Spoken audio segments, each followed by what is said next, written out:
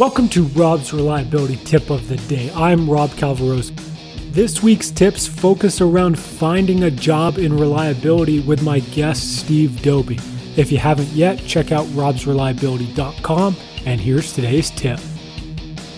One of the mistakes I think I've made multiple times during interviews is I assume that the interviewer knows as much about reliability as I do, or at least it's probably a product of this show also, right? Is when I speak to guests on this show, they're all experts at what they do, so we can talk at an expert level.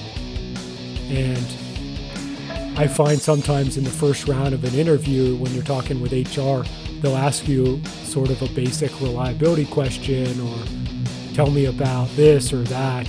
And I jump right in and I'm speaking at a fairly, I wouldn't say high level, but like a level that us as reliability people would understand.